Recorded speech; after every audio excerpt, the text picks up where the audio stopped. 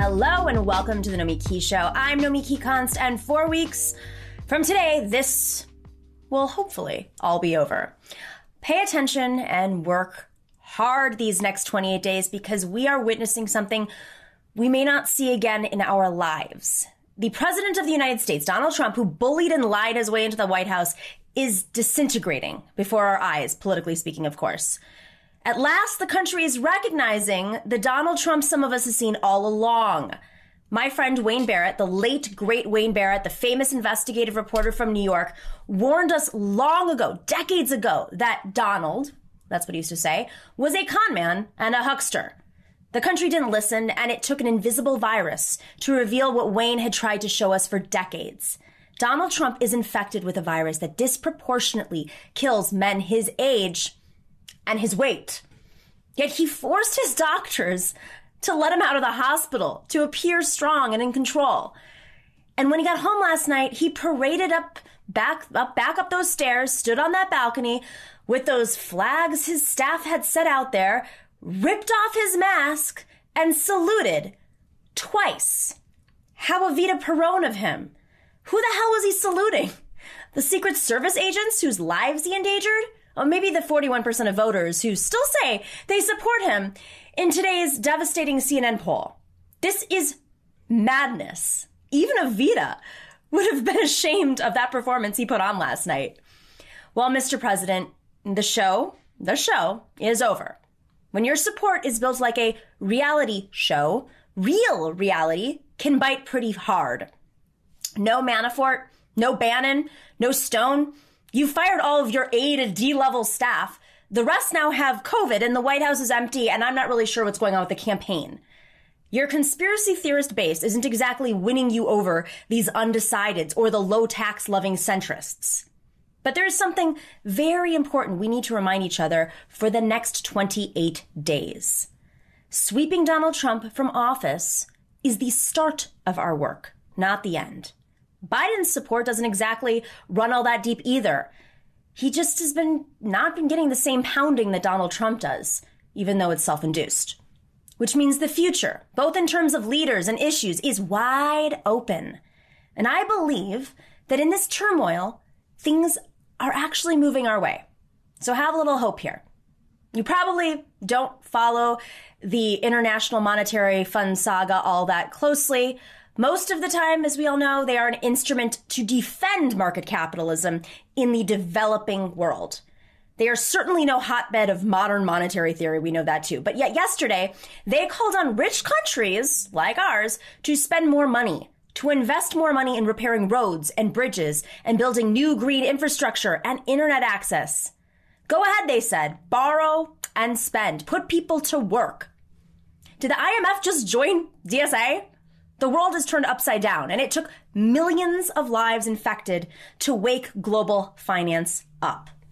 My question is now, will Rosa Luxemburg, the Rosa Luxemburg Institute, join forces with Davos next year? I hope that this is a trend. I hope that more people and more organizations take notice and follow suit.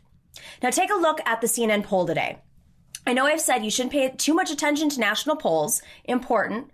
Certainly, Biden's huge national lead can give a false sense of security to an election that will be decided in a handful of states, in a handful of counties, in a handful of neighborhoods. It ain't over until it's over. That is absolutely for sure. And there's no telling what Trump will do as he feels cornered and the steroids kick in. But go into the poll crosstabs, as the professional pollsters call them. Look at the overwhelming way American voters are moving in direction on the issues. Healthcare, Biden says now it should be universal. And 59 to 39% of Americans favor Biden on healthcare. Racial inequality, Trump dog whistles, and 62 to 36% of voters favor Biden. The Supreme Court, 57 to 41% go to Biden on the Supreme Court. Crime and safety, 55 to 43% favor Biden over Trump. On crime and safety, the message of Trump's election. Okay, I know what you're thinking. Biden is a muddled neoliberal and who knows what he's actually for. But that is the point. This election is opening the door for us to fight to fill in the details on these issues, to turn the general public support into real progressive solutions. There will be a Green New Deal after this election, but it is on us to keep the neoliberals from creating a Potemkin Village Green New Deal that looks great but protects their interests. We've seen it before. Same on healthcare, on policing, on equality. A moment is arriving, and we need to make sure the defeat of Donald Trump is understood not just as a rejection of this empty buffoon, but as a referendum on taking us forward. The pieces are all there. We have to put them in place. The country, as we know, from rural to coastal to the heartlands to the Rust Belt to the Sun Belt, across the country, working people are supporting progressive ideas. The GOP's voter suppression and stacked courts may not be enough this time around to hold back what they know has been coming for decades. We have a great show for you today. What should radicals be doing right now on that subject? Well, we have just the guy here for you. Jonathan Smucker, an old friend, is here. And then later, we have the one, the only Napoleon the Legend back for another panel. He's on weekly now. Very exciting. And Ken Klippenstein. We're going to be talking about the crazy news that has happened in the last few days since our last show. But first, make sure to smash that like button and click subscribe. I have some exciting news. We are going to be covering debates, not just the presidential debates. We are going to be covering important debates across the country, Senate races. Tonight, there is a race in Arizona right now between Senator Martha McSally and Mark Kelly, who is former Representative Gabrielle Giffords' husband. He's an astronaut. They're running in a contest, actually, Mark Kelly is winning by a pretty large margin, but the debate should be interesting. We're going to be covering that tonight here on youtube.com/The Nomi Key Show. And then tomorrow we're going to be doing some analysis after the Harris-Pence debate. But we're going to be doing more debate coverage in key states where these Senate races are tight, that we should be watching, that maybe the national audience does not see because they're not in that local district. We're going to be covering it. We're going to be showing these debates, and we're going to be analyzing them. So now is a wonderful time to become a patron, because that is what fuels this. Our patrons, I am so grateful to. You guys have really made this machine operate. So now we're doing more. So join us on patreon.com/The Nomi Key Show. But wait, there is more, right? Okay. We also have these mugs. This is my moment to sort of kick in. Mugs, and hang on one second. We've got bags. I've been told I have to pitch this more. These are bags now that you can take to the grocery store because they're not making, there was that rule where you had to, I don't know if you guys had this in where you live, but they made us use their bags because of COVID. But now they're realizing it's not as much of a risk. So you can buy your Nomi Key Show bag and a Nomi Key Show mug and some stickers at thenomikeyshow.com. All right, guys, up after this break, we're going to do a quick segment and we're going to go straight to our interview with Jonathan Smucker. Stick around.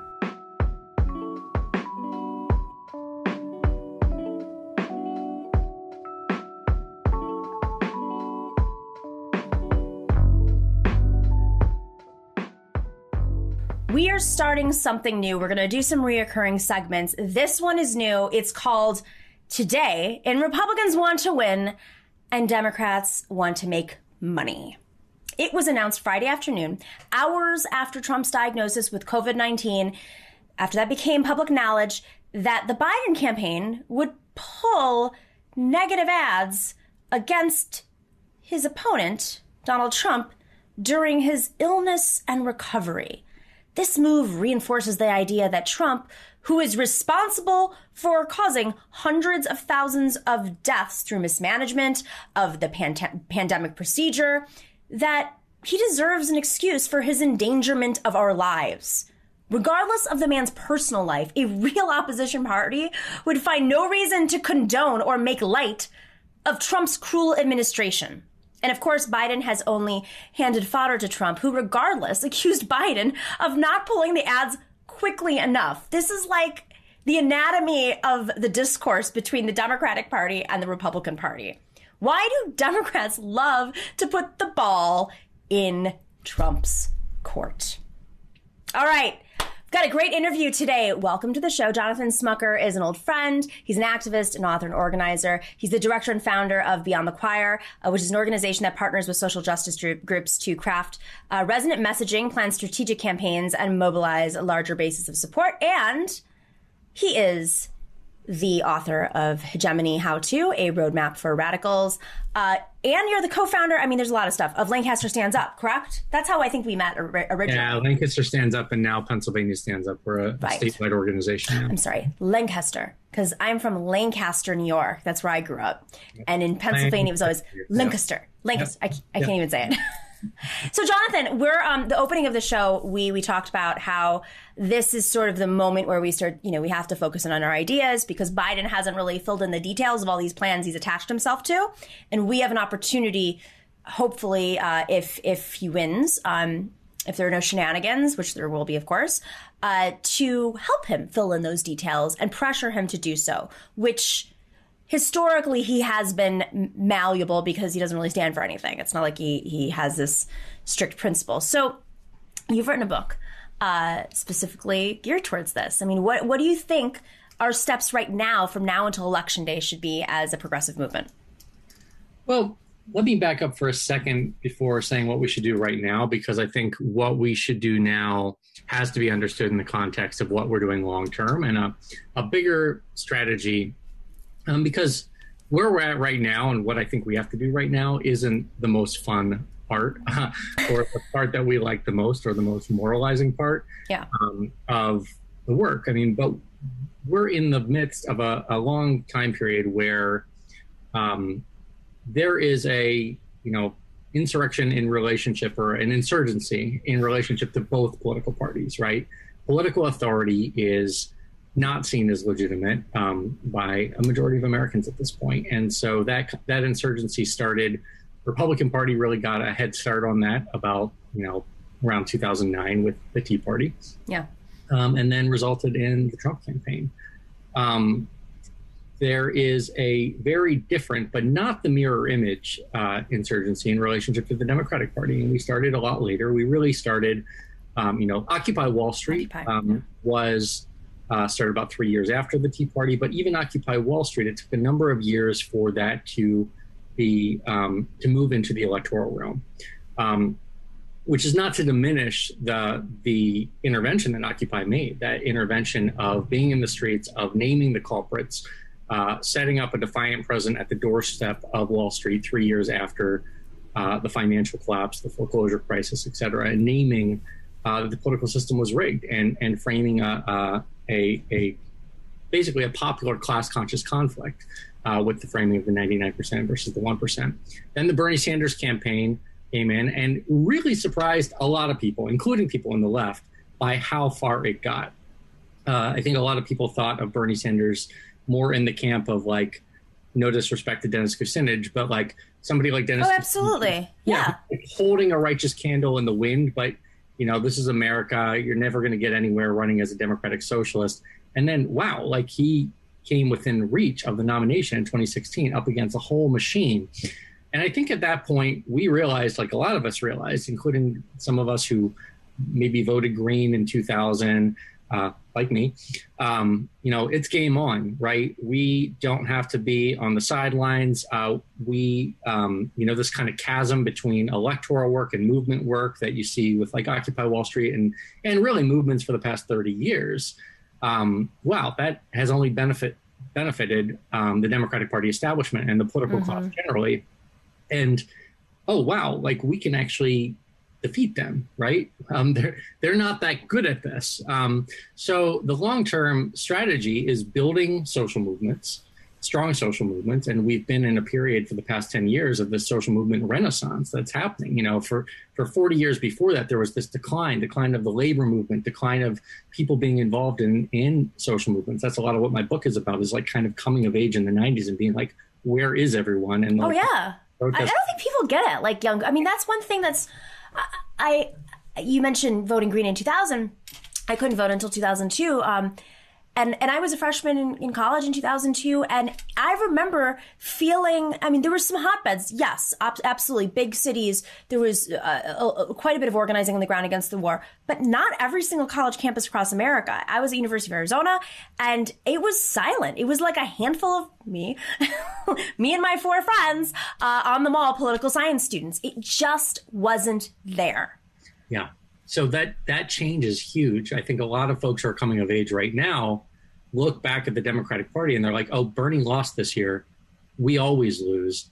And some of us, like your age, my age, like we're more like, wow, this is like, we've never had so much power. And we can see the trajectory of gaining power, of not just like being this kind of righteous force in the wilderness or on the sidelines holding a righteous candle in the wind, but of a coming contest to wrest the helm, or at least have a lot of influence and win major concessions, like hopefully on the scale of the New Deal or the civil rights legislation.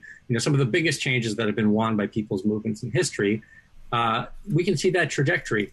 And so, in answer to your question, sorry, it was a long kind of background, but we have to keep electing people like Jamal Bowman and Cori Bush and the Squad. And it's happening. It's happening all across the country. In the Pennsylvania primary, we progressives swept. We took out 3 incumbent Democrats in the primary. We defended 3 challenges to our progressives, like folks like Summer Lee, defended their seats against, so-called moderate challenges. And we won almost all of the contests between this kind of insurgent wing, people who are fighting. When I say insurgent wing, I mean people who are fighting for working people, right? Mm-hmm. People who are taking on the corporate power, the donor class that the Democratic Party has become so, oriented toward over the past few decades. And so those candidates swept. And some of them, we're going to pick up seats, most likely, knock on wood, you never know until it happens. So that is our trajectory, is building the stronger social movements and building, electing candidates who are actually standing up and fighting for us. But in the meantime, it is really important that we, I would say, confiscate elected offices from fascists. And I use that word fascist like, a lot of critique has been made. Is Trump a fascist? Is he just a wannabe aspiring fascist? Well, let's not wait to call someone a fascist until they've consolidated the whole political system. You mean we shouldn't debate semantics while free speech is at risk and people are being rounded up and put in cages? I mean, I'm happy to debate semantics. It's like, come on, let's not. What's the expression? The forest for the trees. But we have to beat Trump. And it doesn't mean we have to love Biden, but we have to beat Trump. And so I think that's what we have to do right now. The home stretch, if you can make calls, and not just for Biden and defeat Trump. We've got to elect these down ballot candidates as well. And the good news is you don't have to do it. If you like me, look, it's demoralizing, right? I do not love Joe Biden. I do, that's to put it mildly. There is a Democratic establishment that Joe Biden is part of. And it's demoralizing that they were able to consolidate and to, knock Bernie out of the race. I wish we had Bernie as the candidate right now. Mm-hmm. I volunteered. I went to Iowa twice. I made calls. I worked as hard as I could. A lot of, thousands and thousands of us did. But fortunately, there's people's organizations that folks can volunteer for that are not just working to defeat Trump. They're also working to elect these champions down ballot, organizations like People's Action and many others, right? And so we can volunteer for those organizations. And the great thing is those organizations are building power not just to defeat Trump, but gearing up to push a Biden administration from day one to pass things like a Green New Deal and, eventually, hopefully on their terms, not on. Yeah.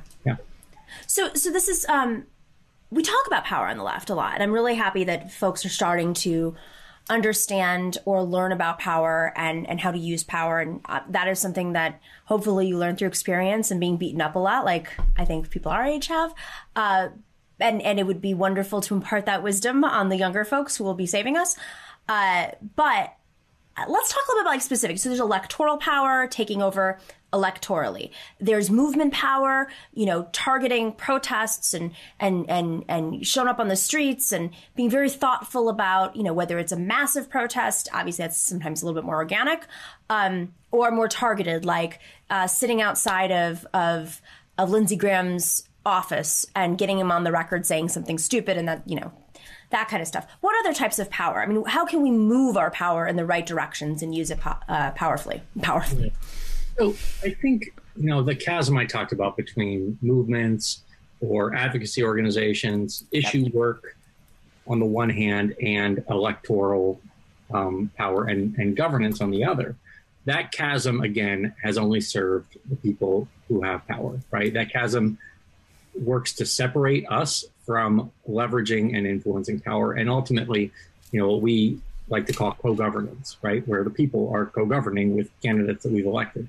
That's right. So I think we can talk about different types of it, which I will here in a second, but I think it's really important to recognize that fundamentally, this is all politics. It's all cut from the same cloth of politics, and it is all about power. It is all about collective wills, either organized or disorganized, right? And that is what we have to do. There's a lot of different avenues, but I take a multifaceted approach. I came up much more anarchistic, much more like wary of all electoral power. And I often thought, people are wasting their energy, movement energy by putting time into electoral campaigns. Well, the Bernie Sanders campaign in 2016 and 2020 really shatters that, because what Bernie was able to do is activate millions of people who our movements and organizations hadn't been successful in activating. So it wasn't like he was taking away energy. He was activating new energy. In some ways, I like to think of it as a social movement in electoral drag, right? And I think that's how we have to think, because, we're in this dilemma. Rewind 100 years, and the biggest means that working class people and poor people have for power is the labor movement, is labor unions, labor organization. There's other important organizations too, community organizations, et cetera. But labor is really important. Labor is still really important. But the way the economy is developed has made it so it's an open question whether the labor movement alone will be able to play the role that it did 100 years ago. And we need other mechanisms. And what we're finding over the past few years with people-powered campaigns like the AOC's campaign, like Cori Bush's campaign, like Charles Booker, who barely fell short, right? Jess King here in Pennsylvania. Right. But these campaigns build power along the way, long-term power, and can become, in relationship to people's organizations. But ultimately, in answer to your question, we're at the tail end of a 40-year period of decline of organizations and institutions and leadership skills. With neoliberalism, there was such a rise in individualism, and even the logic of collective action has become somewhat unfamiliar. Like, we're learning it again. The new generation is learning, it's becoming intuitive. We need collective action. But you have years, decades of institutional memory of how to organize, the kind of skills of political organization, but also of statecraft, of politics, of navigating the terrain of politics. Like, we have to relearn those. And we are. You look at the past, 10 years, and we're building up a bench of good candidates, campaign managers and staffers, and people who are proficient in movements. But it's kind of a race against time. We have to build more of that. And it's interesting you say this, because if those folks who watch the show, we've talked about this a lot, that the last 40 years, it's not just that austerity governance has sucked resources from communities across this country. Austerity politics has sucked resources from developing talent. And quite frankly, Republicans taking on unions, union halls, even in the era where I grew up in Buffalo, New York, that was the meeting point where you would learn how to make calls, where you would learn how to be an organizer, even if you weren't a member of the union. These unions were so deeply connected to the Democratic Party. across the country. So when you have a Democratic Party that decides 10 years ago, oh, you know what, we're not going to do any more local organizing, cutting funding across the board, that is a generation of potential campaign managers, organizers. And so the fact that our movement has been able to do this without an actual, major vehicles and frankly, major funding attached to driving it is pretty extraordinary. And I think it's why it's so important for us to be learning these lessons and imparting them on younger folks, because it's just, that's the only way moving forward. I mean, you said something really interesting about the social movement in drag and electoral drag. And I always thought what Bernie did, and it really has not been discussed enough, folks haven't been enough on message about this, is he revived the Democratic Party. You know, the Democratic Party was leaking membership. It was just, it was just, in certain states or more independents who were left-leaning than are registered as Democrats. What he did, because he was running the Democratic primary, was people registered as Democrats. And then they started running on the Democratic ticket, not on the, maybe a couple cases in the green ticket or another. But for the most part, his movement strengthened the Democratic Party. And he did a great amount of service for a dying Democratic Party. And I'm not even sure today if Joe Biden would have the path to win had it not been for Bernie Sanders helping wake up the country and a lot of folks and realizing that they should actually take part in politics. And look at us now.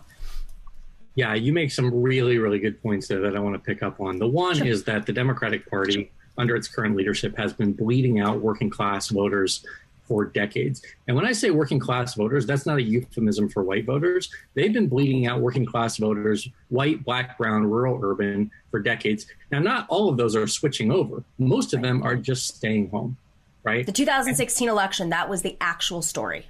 Absolutely. And it was for long before then.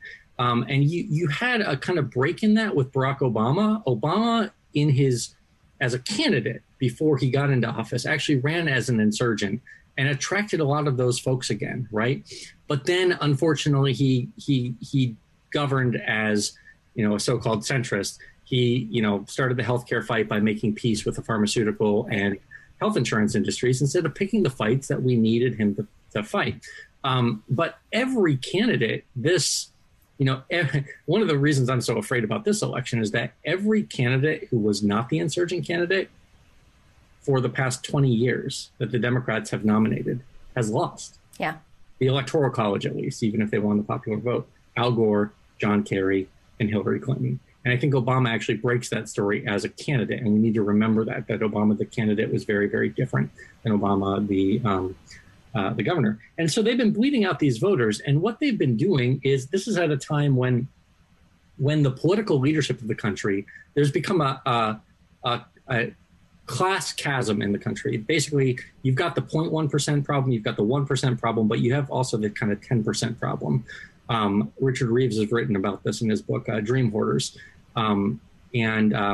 where the top 10% of the country is really more and more, there's a chasm between them and the bottom 80 to 90% of the population. And political power, the political class, is concentrated roughly within that top 10%. Mm-hmm. And it's not just the Republican and the Democratic Party leadership, it's also a lot of our organizations, even union leadership. Basically, the political leadership of the country has become out of touch with the experience of everyday working class people. And it shows, right? And so the people in it, a lot of my lefty friends are like, it's all a conspiracy, right? Like, these interests are conspiring and they're paying. And that is absolutely happening, right? Like, where, people are footing a campaign bill and getting the votes. But of course, yeah. I think even more so, it's dispositional. It's people coming up in the political class who are just oriented toward rich donors. They're oriented toward people like themselves, and they don't understand the struggles of everyday working people, what people are going through, and that the ground has changed under their feet. This is not the 1980s. Reagan is not popular anymore in terms of like what he stands for. So I think... And if I just to that point, for in the late 70s, early 80s, when the New Democrats, the DLC, this moderate class of Democrats started to take power, the Clintonian class of Democrats, their excuse was, which was partly true, but like it didn't mean that you annihilated the unions as a result, that they didn't have enough money to compete with Republicans. Well, even to this day, in the Democratic Party itself, the teachers union is the largest donor to the Democratic Party. So it just never made sense to me that they were like, well, we need to go to the lobbyists because we got to buy those ads to compete with, the Reagan Republicans. Yeah, it doesn't make any sense. And part of that orientation toward the donor class and toward winning over this kind of elusive swing voter, instead of looking at the much larger block of people, majority of Americans are staying home on election day, right? These are working people. They've been bleeding out. And so the things that you raised, they all link together. We actually need to rebuild the Democratic Party along the lines that you said that Bernie is kind of a spearhead of, that actually engages working people, goes to the door, and teaches young people political skills along the way, because they those happen in unions. They happen in organizations. Without organization or a campaign, it's very hard for individuals to gain those skills, and for kind of generic activism to turn into the ability to have some skills related to politics and feel a sense of agency. Like, oh, when I join together with others, we can actually outmaneuver and out-organize forces that are even more powerful than us, because people power actually is something. Money doesn't always win. It's actually no force in elections against determined people power. So I think that's a really important point that you hit on with Bernie Sanders. And that's why in this moment, I think it's so important to join organizations that are building power beyond just this campaign. And I'm advocating for people to do that instead of joining the Biden campaign. So organizations like People's Action. So our site that we launched a couple of weeks ago, nothimus.org, if you click there and you go to the Let's Get to Work section, you can sign up for phone banks, or text banks or Facebook messages with People's Action, with Vote Trump Out, which is a project of Roots Action, or with other organizations that are building people power, that are on the insurgent side of this fight within the Democratic Party. And you can get involved in that way. And I don't think we should just leave it to other people to win this, because part of our critique of the Democratic Party is they just, we can't count on them. We couldn't count on them to win it in 2016. We can't count on them to win it now. We really have to do our part. And so Biden gets elected, knock on wood, hopefully that happens. Where do you think the central point of organizing will be? I'm not necessarily saying should be, but will be and it doesn't mean there's one. There might be multiple things coming at once, but something for us to think about in the coming months, because January 20th is sooner than you think. Yeah. So a couple things. I think, one, we shouldn't count on them to do anything without pressure from working people, from movements and organizations of working people. There are some signs that like Chuck Schumer has surprised me lately, right? He's calling for things like an executive order. He's scared. For debt, for debt relief, right? Or for student debt forgiveness. Whether it goes as far as Bernie, but there's some indication that some people in power actually are starting to understand that if the Democratic Party doesn't deliver for working people in a big way, that the next wave could be worse, right? There's a whole wave of young Republicans, college-age people who have now they understand the authoritarian playbook. And some of them could emerge to be more competent authoritarians than Trump. And the only way to stop that, we're not going to stop that by returning to, the neoliberal status quo. We won't. Yeah. We'll lose again soon. We have to start delivering for working people. And so there's some indications that Biden himself might get that on some level, that Schumer might get that some of these politicians, even if, I'm not saying they're our friends, I'm just saying they are political animals who understand they want to be in power. And some of them are starting to see the writing on the wall, but we can't count on that ever. The only thing we can count on is that they will respond to pressure. And so it's our responsibility to build that pressure. I think the Sunrise Movement is an exemplary organization that's organizing thousands and thousands of young people to change the common sense about climate change and a Green New Deal, and to apply pressure and to have power to wield because they've been actually electing people. Like, they were instrumental in electing Ed Markey, re-electing Ed Markey against a centrist corporate challenger of Joe Kennedy. Who's also headlining an event for Biden, because perfect person to headline an event for Biden.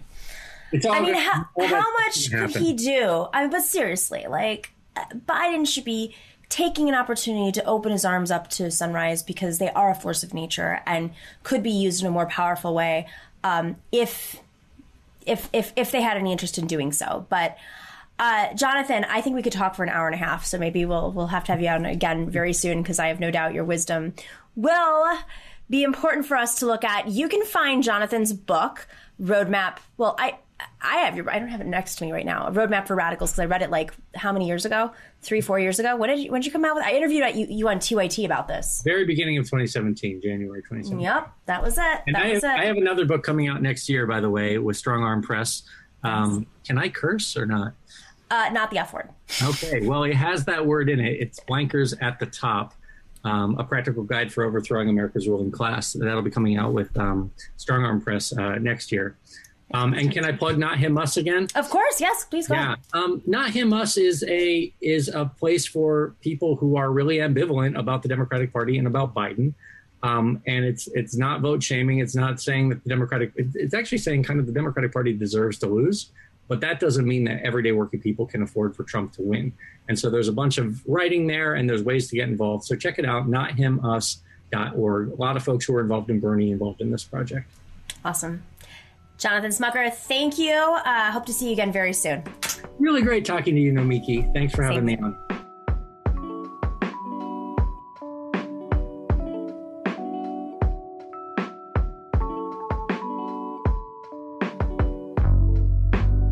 We have a killer panel, and I can tell just from the start that we're going to go over. So we're going to take a little break at the end, and patrons are going to have some extra content, because that's what happens when you become a patron. Join us at patreon.com/The Nomiki Show for extra interviews and more time with our amazing panelists. We have Ken Klippenstein. He is a national correspondent, is that correct, at The Nation? And my former colleague at TYT, you're at TYT Investigates, master of FOIA, and getting important people to leak information to you. Very important skill. And Napoleon DeLegend, he's a musician, an artist, an activist. He's a recurring panelist on The Nomiki Show. And of course, you know him from The Michael Brooks Show. Guys, we have a lot of news to discuss. I just want to start off with this, because we touched on it last week with Napoleon. The conversation around vote harvesting with Ilhan Omar. Something was pushed out by the problematic Project Veritas, which is not very Veritas. So can we just show the tweet that AOC put out a couple minutes ago, a few hours ago? All right, so AOC dragging Tulsi Gabbard, you along with everyone else who amplified this fraudulent story, Representative Omar a public apology. She's referring to the fact that Laban Osman, who was the subject of Project Veritas, the alleged voter fraud story, was offered $10,000 by Omar Jamal, who is a Project Veritas insider in a Somali community. So this is crazy, because last week we just talked about this and how Tulsi Gabbard went off, but then we also talked about how communities and organizers, this is how they disrupt movements. And Napoleon, you spoke specifically from your own personal background. Were you surprised? Not at all. I mean, when I seen that, I was like, it's good to see evidence of this type of stuff actually going on. And I think we called it right last week that, and it hurts, to me, it hurts her credibility. I think she does owe Ilhan an apology for doing something so irresponsible and smearing her in that way when they're obviously trying to obstruct and trying to bring chaos in the whole game. Ken, you're picking up hot tips across the board all day long, compiling them. It's nothing new to movements that they try to disrupt movements and take on the working class. Do you have a sense of how much of this is happening on the ground right now? Well, if you look at the intelligence coming into the law enforcement intelligence communities, what they found is that the far right groups are actually adopting tactics wherein they will do things like property destruction, violence, and try to do it in such a way that it gets attributed to the far left groups or to, to groups like so-called Antifa or activists generally. So that's something that the law enforcement intelligence community themselves, not particularly far to the left, that they appreciate themselves. So seeing this happen, I mean, I'm in shock that they would use the name Veritas and then do these kinds of things. But we know who they are. This is what James O'Keefe does. This is his modus operandi. The real shame should go to any of the media outlets that carry these things, realizing, what their track record on these sort of things is, especially Tulsi. I mean, I have to imagine she is not unaware of who James O'Keefe is. Anyone in the sort of media sphere is going to know who that guy is, what his history is. So can't say I'm surprised. But still disappointed. and not to mention the fact that their claim of vote harvesting or whatever voter fraud shenanigans. First off, Ilhan doesn't need. She's safe. So to start with. Why would that be useful in Minnesota? It doesn't make any sense. In addition to the fact that, I mean, if you're to believe the polling, which I'm sure polling is imperfect, but what else can we go off of? I mean, I'm not going to start reading. Astrological signs or something. I mean, this is the best we have. That's for me to do. It's like, yeah, right. We'll have that in another episode. But I mean, to look at the state of the race now, it's sort of funny. That's the kind of thing that might, push people over the edge in a close race, make them really worried. But all of the swing states are just so solidly Biden, at least at this point in time, that it's sort of comical to see them do this in a safe blue state that I don't think has voted for a Republican in the last 30 years, to my understanding. Well, it wasn't just so that they could have two narratives, right? In 2016, Trump was the Mexicans are stealing your jobs. Now it's the Islamic community is trying to disrupt the votes, right? Yeah. What's so crazy about all this is just let's look at the actual crime of that would govern something like a vote harvesting scheme. There are very serious penalties for that kind of thing. You're telling me that they're going to risk very high level felonies in order to get a few hundred votes in a safe blue state? The whole story is preposterous on its face. And it makes you wonder, what else they're up to that maybe is less insane on its face that the media could fall for. Isn't this just dog whistling, Napoleon? Like another form of it? That's what I was going to say. I think it's a national sport for the right wing to smear Ilhan Omar.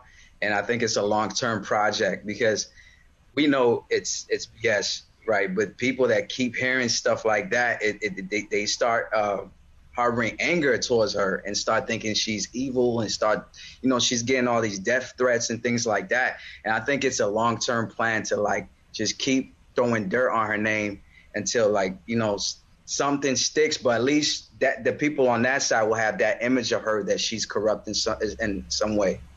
And you made a fair point that the media should also be blamed for pushing this narrative out there, and Tulsi as well. Who knows what she's up to? But Fox News has a history of finding a woman they don't like on the left or center left, and then making that woman the subject of every single Hillary Clinton, in the 90s and then into the 2000s, and Nancy Pelosi, and of course AOC, and now it's Ilhan. This is a bigger part, but on that note, I want to show a video to you guys. I went to a Trump rally this weekend. Something probably Ken's done before for reporting. Have you? They ever send you out there? No, actually. My stuff is mostly, I talk to Trump supporters all the time because I'm talking to people in law enforcement and the military and things like that, but not actually to a rally. It was in Scottsdale. I stumbled across it. Going to brunch because, like any good activist, I just wanted to go to brunch. And so I walked across the street and I went to this pop-up Trump rally on Saturday. So let's just play a clip from that.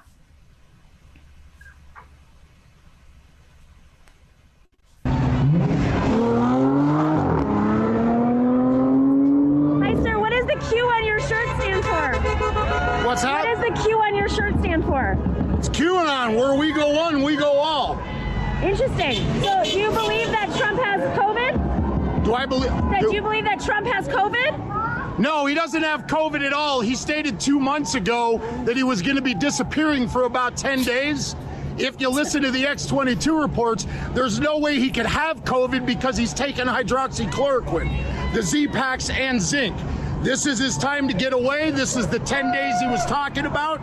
Go back on x22report.com. Go to past different episodes. X22 Report is the right-wing true news media for people that want to know the truth. Okay, so you don't think COVID exists? What's that? You don't think COVID exists? I think COVID exists, but it's not any different than what the cold is, to be honest with you. So I have a question for you. If Trump was going away for 10 days, why would he choose a time when he has to win over swing voters? 3% of voters are undecided. Why would he go off the campaign trail and cancel all of his events? He's not canceling events. There's going to be different people within the organization that are going to be doing it remotely. And if you look at the polls, you're going to try and tell me Biden's leading by 9? I'm not saying that. I'm not even worried about that. I'm not saying that. I'm curious, though, so now his administration, Chris Christie has COVID now. Many people have COVID. I mean, the best way to excite his base, he's even said, is through these rallies, and they're all canceled now. We don't need I'm asking questions. to worry about whether or not he's got the support. You got the drift, right? This is what's happening in Arizona, and just going back to like the ideas around propaganda. So a lot of the ideas that we're now seeing on like Fox News, Tucker Carlson, we're talking about this in the Majority Report, are very similar, mimic what's coming out of this QAnon supporter's mouth. And yet on the left, it really takes an extraordinary amount of organizing and movement building and pressure building and literally showing up on the streets and banging our heads against the wall and presidential candidates and debates to get an idea mainstreamed in like even sometimes left-wing media, to be completely honest, to be picked up. So Ken, I mean, as a reporter, why, what is it about reporters that I'm talking about even on the left, like what part that really there's such an institutional bias against the left. And like I've even called up reporters and said, hey, you should check out this thing. And you have to go through so many more hoops to get them to even cover something. And like I'm talking to this guy and it's like it's the same message on Fox News, which is now on CNN because they've got some panelists on there. Yeah, I mean, what ends up happening is Fox has so much money behind it that they can, just by dint of their resources and viewership, they can give a sort of legitimacy or the appearance of legitimacy to these ideas that are obviously silly and ridiculous and clearly not true. And then the tendency then is that, they have a sort of interesting structure there at Fox with get the different hosts talking about it on the different shows and sort of coordinate these things. And then a place like CNN, this very bloodless, not certainly not political in the sense of, being a countervailing force to Fox or anything like that, will look at it and say, well, gee, it seems like everyone's talking about it. Maybe this is relevant. But everyone's talking about it because it's been this astroturfed effort on the part of the, right-wing outlets that have a lot of resources to do these kinds of things. And so it's sort of disingenuous to say that there's just some kind of organic discussion around it. I mean, maybe people are talking about it, but that's because Fox set it up that way. And it's not just Fox anymore. It's websites like Breitbart and some of these other groups. And so they tend to be very effective at that kind of thing. Why the left is less like that? I mean, I think the left generally is going to probably have less money, less resources to pump out these kind of things. Because let's be clear, it's not an accident that they happen to believe these things that are sort of exculpatory to President Trump and get people to think, oh, he's actually fine. This disease is fine. We don't have to worry that 200,000 Americans died and the president hasn't done enough about it because it's actually not real, or, whatever it is that they're told to think. That's not an accident. So I think there's always going to be probably more money and resources for those kinds of ideas. I mean, Napoleon, I think what really shocks me though sometimes is, and maybe this is just personal, but I start off with the show talking about Wayne Barrett, who was a famed investigative reporter in New York, he was sounding the alarm his entire career, literally wrote books on this, columns, won awards on Donald Trump and his right-wing agenda and Rudy Giuliani as well. So even on the left, it's still like, at what point do we get people to take things seriously? I mean, I had a conversation a few minutes ago over whether or not we should call Trump a fascist. I mean, I still see that disconnect. I think it's to piggyback on what Ken said. It's just they're so organized and so well funded that it, like, the messages also like go outside of just the right, you know, they also get to the left, and some people from the left start believing these things. And also on the left, there's a lot of infighting too. So there's just a lack of overall organization. It feels like this guy, like what you just played, it could be like a YouTube ad for that conservative. I think you just, Oh, am I still here? Yep, you're there. Can you hear me? Got ya. Okay, sorry about that. I said this guy, he could have been like do a YouTube ad for that conservative channel, that right-wing channel he was promoting. Like, he was so much on message, and it's I think it would be very challenging for us on the left to have that, since we do lack the resources, and we're also like a more diverse crowd of thinkers. Like a lot of the right-wing, they're really good at falling in line and just getting behind their leaders. Feels like this guy has like an imaginary relationship with Trump, where he even though he says he's sick, they're like, he's sending him like special signals, like, I'm not really sick. You know, this is part of the plan. It's so ridiculous, but this is what we're dealing with right now. It's absolutely insane. Okay, so I have a couple more things I want to talk about with you guys, but Ken, you have a story in The Nation about how ICE became a propaganda machine for Trump. While we're on the topic of message, tell us about this story that you broke in The Nation. It's today. Yeah, so I got to know somebody who worked in ICE's public affairs division. They handled public messaging. So they'll, give the media talking points from the administration, or, kind of make the case. And, it's normal for them to reflect, they want to reflect the sort of aims of the administration. That's normal. I'm not saying that's uncommon. But this individual who had worked there for a number of years since the Obama administration, he ended up leaving because he said to me, as he described it, he said it was becoming a, quote, propaganda machine. And as he went on to describe how that worked, it seemed pretty persuasive. I ended up filing some FOIA requests, Freedom of Information Act requests, for internal records from ICE to kind of learn how this part of ICE had changed, how, in what ways it had become a sort of propaganda tool. And what I found was pretty surprising. So in addition to just these tweets that are written as though it was in Trump's voice, that's gotten plenty of coverage already. They like to focus on the child trafficking work that segments of ICE does, which they do some of that. I don't mean to dispute that, but they really like to put a lot of the emphasis on that part of it, which I don't think anyone has a problem with. And then they, don't talk about what is the stuff that people really take issue with ICE. If you look at opinion polls on them, not just liberals, but even a lot of conservatives took issue with the family separation policy at the southern border, for instance, the crackdown on undocumented individuals within the country, the deportations happening. The really unpopular stuff, they don't like to focus on that so much. So again, they're going to try to tell the point of view of the administration, but it's sort of like how extreme it's gotten now that really upset my friend that worked there. And so over the course of this FOIA request that I sent, they didn't respond to it. It was this whole kind of Kafka-esque process of fighting with them in court, because I ended up suing them about it. And finally, they were able to give me these records, and after some negotiations. Wait. How long of a process was this? You ended up suing them? Nation sued them? I actually have an attorney friend who does this stuff at cost. She's very generous. And I had started this suit, I think, before I was at The Nation. But Wow. All told, it was like over a year. So this is why the public doesn't learn a lot of these things, because it takes so long, so time intensive. Places like the New York Times, the Post, they're like, go. They want to cover stuff that's, now, like in the head. So they're not going to do this kind of stuff. But anyways, what I was able to find over the course of this lawsuit, and I could kind of understand why they didn't want to cough up these documents, was that they had, in at least one case, and there's several cases like this, targeted a journalist, or they actually mentioned her by name, which is very unusual. Usually they'll talk about an outlet, or maybe they'll say there was a report that we disagree with. Again, that's something that can happen. But they mentioned this person by name she had raised a question about one of their officers who had a tattoo on his elbow that looked like she asked if it seemed like an Iron Cross. People pointed out, well, it could be a Maltese cross, Iron Cross being Nazi iconography, of course. And so once people start pointing out, well, it could be a number of different things that sort of look like that, she ended up taking the tweet down.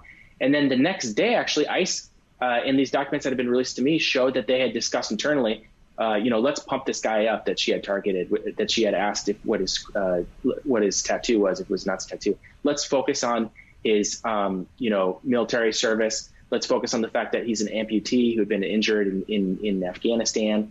And let's tell the story about this great guy. And then this journalist who's just, being so unfair to him.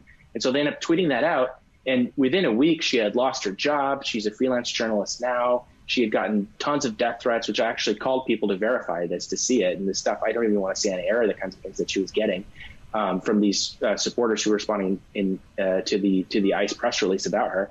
And what's interesting is, as I talked to my friend who had been in the ICE Public Affairs Division, he said that a lot of this stuff was signed off on by Stephen Miller, who is the president's advisor on these immigration matters, and himself a very hardline anti-immigration person. And so while I don't know if he played a role in this specifically, my friend says they like to keep it out of emails and things. They're infamous for this, which I've heard from other people within DHS as well. He speculates that it's likely that he had a hand in it. And ultimately what ended up being the destroying of this individual's career, who's, lost her job, has been freelancing since. And so that shows the enormity of the power that the Trump administration can bring to bear when they want to use this megaphone that they have, that they're willing to use to an extent and a degree that you didn't see with the Obama administration or the Bush administration even. And that is that's really why I investigated it, was because I wanted to see how are the internal processes of these sorts of things working. And it's clear that they've really picked up on the sort of rhetoric that President Trump is using, this sort of war between real America and the left or whatever. And so this example, sadly, I think was a nice illustration, was a useful illustration of that. I mean, there's a lot of stuff that's interesting there. The dragging things out through process, and it's why sometimes we're not able, listen, it happens on the left too, sometimes we're not able to make tremendous change because things get dragged out through process. But I'm really shocked that her employer didn't rehire her after, granted, you just published the story, so give it a half hour. Right. Maybe they'll hire her or make a comment. What's more is they ended up, I forgot to mention this, they deployed an armed Homeland Security investigations unit to the person's house that she had just asked this question of, does this look like a Nazi tattoo? They sent an armed person there. And if you look at the internal emails that I obtained under FOIA, they're saying, we're worried for his life. This journalist put his life in danger. And when you look at the tweets that they said within these documents, it shows that they were, quote, monitoring tweets for further threats. And when you look at some of the tweets that they were saying around that they alleged were dangerous, it was certainly mean-spirited. People are not a fan of ICE, but there was no threat of any sort of injury or bodily harm or any sort of physical threat of any sort. So this whole thing escalated very quickly, and one can imagine, in these sorts of conditions. And this is something I've learned getting to know law enforcement intelligence. There's this kind of paranoia that I think they generally have. They're besieged, these kinds of things. And when you have a president like ours willing to go out there and say there's a war on cops, quote, as he said recently, that just exacerbates this ambient anxiety that I think a lot of folks in law enforcement tend to have about the communities that they are tasked with policing. So, this to me, it seemed like a warning about, how quickly things can spin out of control just based on their own perceptions. Because I don't think they were even lying about the threat necessarily. I think they might have believed it. It's just that there's no evidence for it. Right. For those of you who are patrons, we're going to jump to an extra interview right after this. We're going to extend the panel out. But if you're not a patron, join us on patreon.com/The Nomi Key Show, because there's plenty more. In the meantime, go check out Ken's article in The Nation that just published a few minutes ago. Put it up on the screen again if you have it, called How ICE Became a Propaganda Machine for Trump, or how the whole government is running as a propaganda machine for Trump. Napoleon the Legend, love you. Stick around. Ken, love you. Stick around. And for those of you who want to check out Patreon later, we will see you tomorrow right here at The Nomi Key Show at 3 p.m. Eastern. And make sure to go get your mugs. They're up there. We've got new mugs. Another supply of mugs. NomiKeyShow.com. We'll see you tomorrow.